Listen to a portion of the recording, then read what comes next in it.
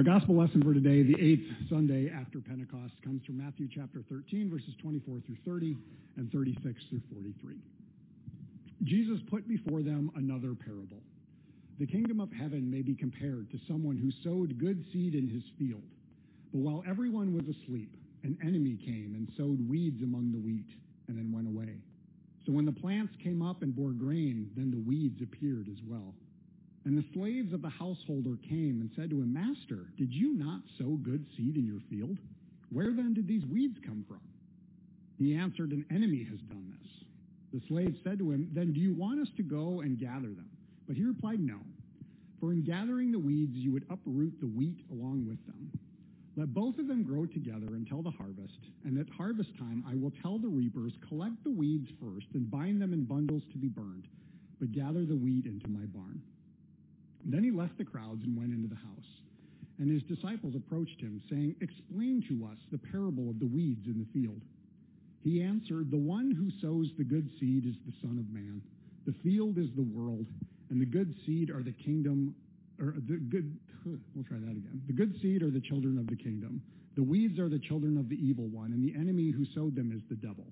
The harvest is the end of the age, and the reapers are angels. Just as the weeds are collected and burned up with fire, so it will be at the end of the age.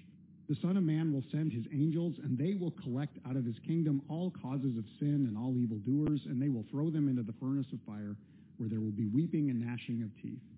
Then the righteous will shine like the sun in the kingdom of their Father. Let anyone with ears listen." The gospel of the Lord. You may be seated.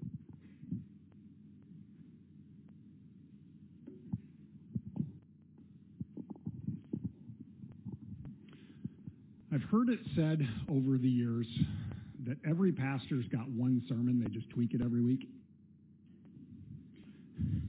It's really true this week. If you happen to be here last week, or if you caught the video, heard the sermon from last week, or heard the scripture lesson from last week, and then the message that went along with it, maybe today sounds really kind of familiar, and if it does, okay. That's the way it's going to be. Because Jesus has a theme today, a theme that matches up with what he was talking about last week. So we're in a period in this chapter where we're at, where part of Jesus' ministry, as he's teaching, he's using parables.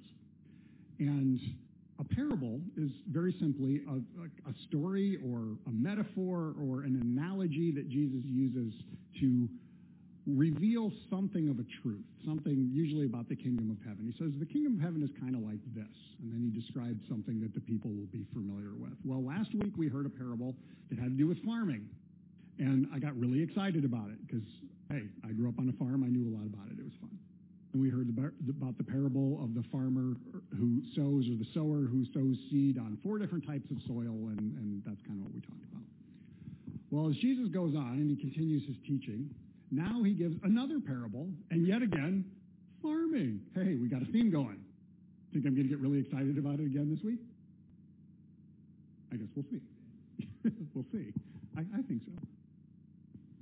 And there's another thing that kind of matched up. Actually, there's 2 more things. One, last week was the first example of Jesus actually giving a parable and then describing it. And then this time is the second one. Only 2 times in Matthew's gospel it happens, and the lectionary is nice enough to put them back-to-back weeks for us. One other thing that also matches up. Last week, Jesus said, "Let anyone with ears hear." And what did I talk about? Corn. He said it again today, didn't he? Let anyone with ears hear. So I'm going to talk about corn again, but I swear I'm going to switch it up just a little bit.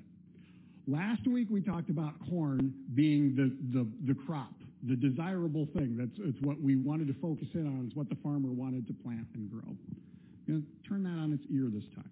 And we're going to talk about corn being the undesirable thing, because this does happen. Now, if you're not super familiar with farming, I'm guessing most of you probably are, but if you're not super familiar with farming, in this part of the country, in this part of the world really, we have 2 main cash crops. We have corn and we have soybeans.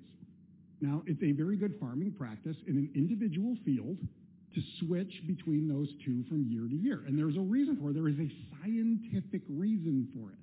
It's because corn takes a lot of nutrients out of the soil, including nitrogen. Takes nitrogen out. But soybeans, I see you nodding. I'm getting science on you now, aren't I? Yeah. Soybeans do something called nitrogen fixation. So they take the nitrogen out of the atmosphere and they put it back into the soil. So it's a really good practice to go back and forth.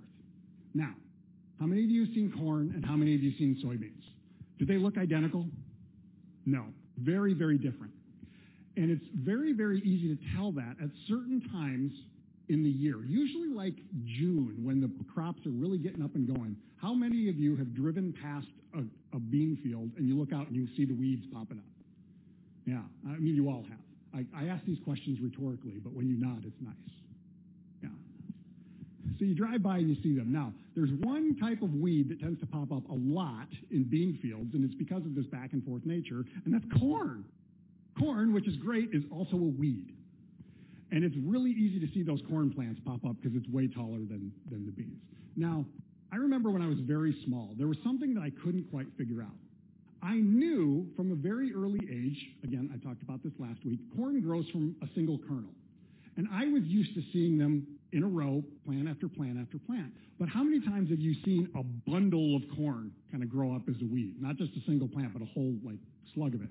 And I couldn't figure out why that was. So when I was probably about 6, I was like, hey, Dad, why does that happen? I don't know why I just stepped down. That was kind of weird. And Dad explained to me, he's like, well, we had corn last year, right? I said, yeah. He says, and we gather the corn with the combine. Yeah, it's really cool. I like riding with you. That's fun, Dad. He says, have you ever noticed sometimes when you're gathering the corn, an ear will bounce around, then it falls out and it doesn't go through the combine? Oh, yeah, I've seen that. And he says, what do you think happens to that ear of corn? Bing! The light bulb went off. Oh, it grows. So the whole ear grows out. But here's the takeaway. In this situation, corn is a weed. That which is sometimes good can also be undesirable. Now, with that in mind, with that idea in mind, let's talk about this parable that Jesus tells. A sower goes out to sow his seed, and he sows good seed in his fields. Now, he's talking about wheat. That's the common crop that would have been grown in the fields in Jesus' day. So he goes out and he sows it. And the seed is beginning to grow, but while everyone's asleep, an enemy comes and sows weeds in with the wheat. Now, in the original language, the weed is called a tare. And this is a very specific type of weed. And it's actually thought that it originated as a mutation of a wheat plant. So it's very, very similar, especially in the growing portion of the year when the plants are all growing up together. Now, here's the thing about wheat and weed. That's way too much. Wheat's a grass, right? And it grows up, you plant it, and it grows up like your lawn. So it's all mixed up together. And underneath the ground, in the soil, the roots get all tangled up from one plant to the next one. So if you try and go out and pluck one, you're not just going to get one, you're going to get a whole bunch of them. At the same time that wheat is growing, these other tares are growing too, right up with it, and it's every bit as tangled up as everything else. So if you tried to pull that weed, guess what? You're getting the good stuff too. That which is undesirable is growing up right along with that which is good and desirable. Now, in the parable, I think it's kind of funny. When they discover that there's some of these weeds in with the wheat, the servants come in and they're like, dude, what kind of planting did you do? Did you not plant good seed? Should we go out and take care of this? And the master says, no. If you try and pluck that which is bad, you're going to damage that which we want. Let them all grow up together. Now, here's the other thing about this specific type of weed. It's only when they actually put out the seed heads that you can really begin to tell the difference between the two, because the two types of plants are so similar. If you really don't know what you're looking for, you would mistake them. I was thinking about that idea, this idea of how hard it can be to tell things apart, that which is good and desirable from that which is bad and undesirable. And I'm a plant guy. I know way too much about plants, but only certain types of plants. I know way more about grass than I have any right to know about. And what's interesting, I can stand in my office and look out my window out across the parking lot at my backyard. And if the sun is shining on it just right, from a distance, I can tell the difference in species of grass just by the shade. And why? Because I know what I'm looking for. It's not just green, I swear. There's differences. But what my wife oftentimes gives me static about is that I may know a lot about that grass. I don't know that much about other types of plants. I'm specialized in that. And this really became apparent to me actually this past Friday. Friday morning, the boys' baseball team was leaving to go to their state game. Bummer, they didn't win, but they were on their way out of town. And so I was standing out on the lawn, just right out here, waiting for them to go by so I could kind of cheer for them as they drove by. And if you're not familiar, most of you probably are, but there's two trees that are out here on the north end of the property. And when I first got here 10 years ago, those two trees, which I'm told were planted at the exact same time, one of them was very small and squatty, and the other one had grown up and was quite a bit bigger. And there's a reason for that. It's because someone got a little too close with a weed eater, and they damaged the bottom of that one. And so it took a long time for it to really heal itself up and begin to grow. Now, in the 10 years that have gone by, it's actually done pretty good, and it's doing decent out there. But as I was waiting for the baseball team to go by, I was looking at that, thinking about this whole situation. I was looking at the trunk, and I'm like, oh, that's looking a lot better. Now, I always thought that those two trees were the same species. They're not.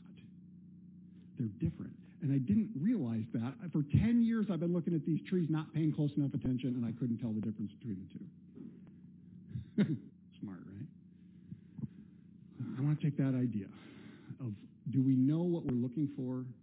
Can we tell the difference between one thing to the next thing? And I want to explore this parable just a little bit more. Jesus is talking about the difference between that which is good and that which is not good. And we're hearing evil versus good, that which is desirable and that which is undesirable.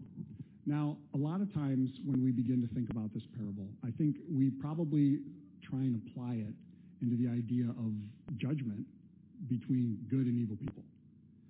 And at face value, we could probably do that. But I really don't think that that's what Jesus is ultimately talking about. Because he talks about the field is the world. The field where all these different plants are growing. I'm going to get philosophical on you for just a second. There's an idea that every single individual is the center of the universe. Every single person is the center of the world as they know it. It means I'm the center of the universe. But so are you. Every single person is. And if every single person is the world, then that means that there is good and there is bad within every single person. And I believe that whatever it is that God was accomplishing through the life and the death and the resurrection of Jesus, God was somehow making it possible that in the end, when our stories are told, God will somehow, some way, take that which is good and desirable in each one of us, and God will draw that to himself. And that which is not so great about each one of us, and let's face it, we all have that, we know we do, God will somehow cast that away. I believe that's the promise that is inherent and that is being told to us in this parable. That all of this grows up together, and it's not our place to judge, that's good, that's bad. It's above our pay grade. God will ultimately do that. And the promise of the gospel says that that which is not so great about each one of us has been overcome through the death and resurrection of Jesus. And we can rest assured in that promise that is for every single one of us.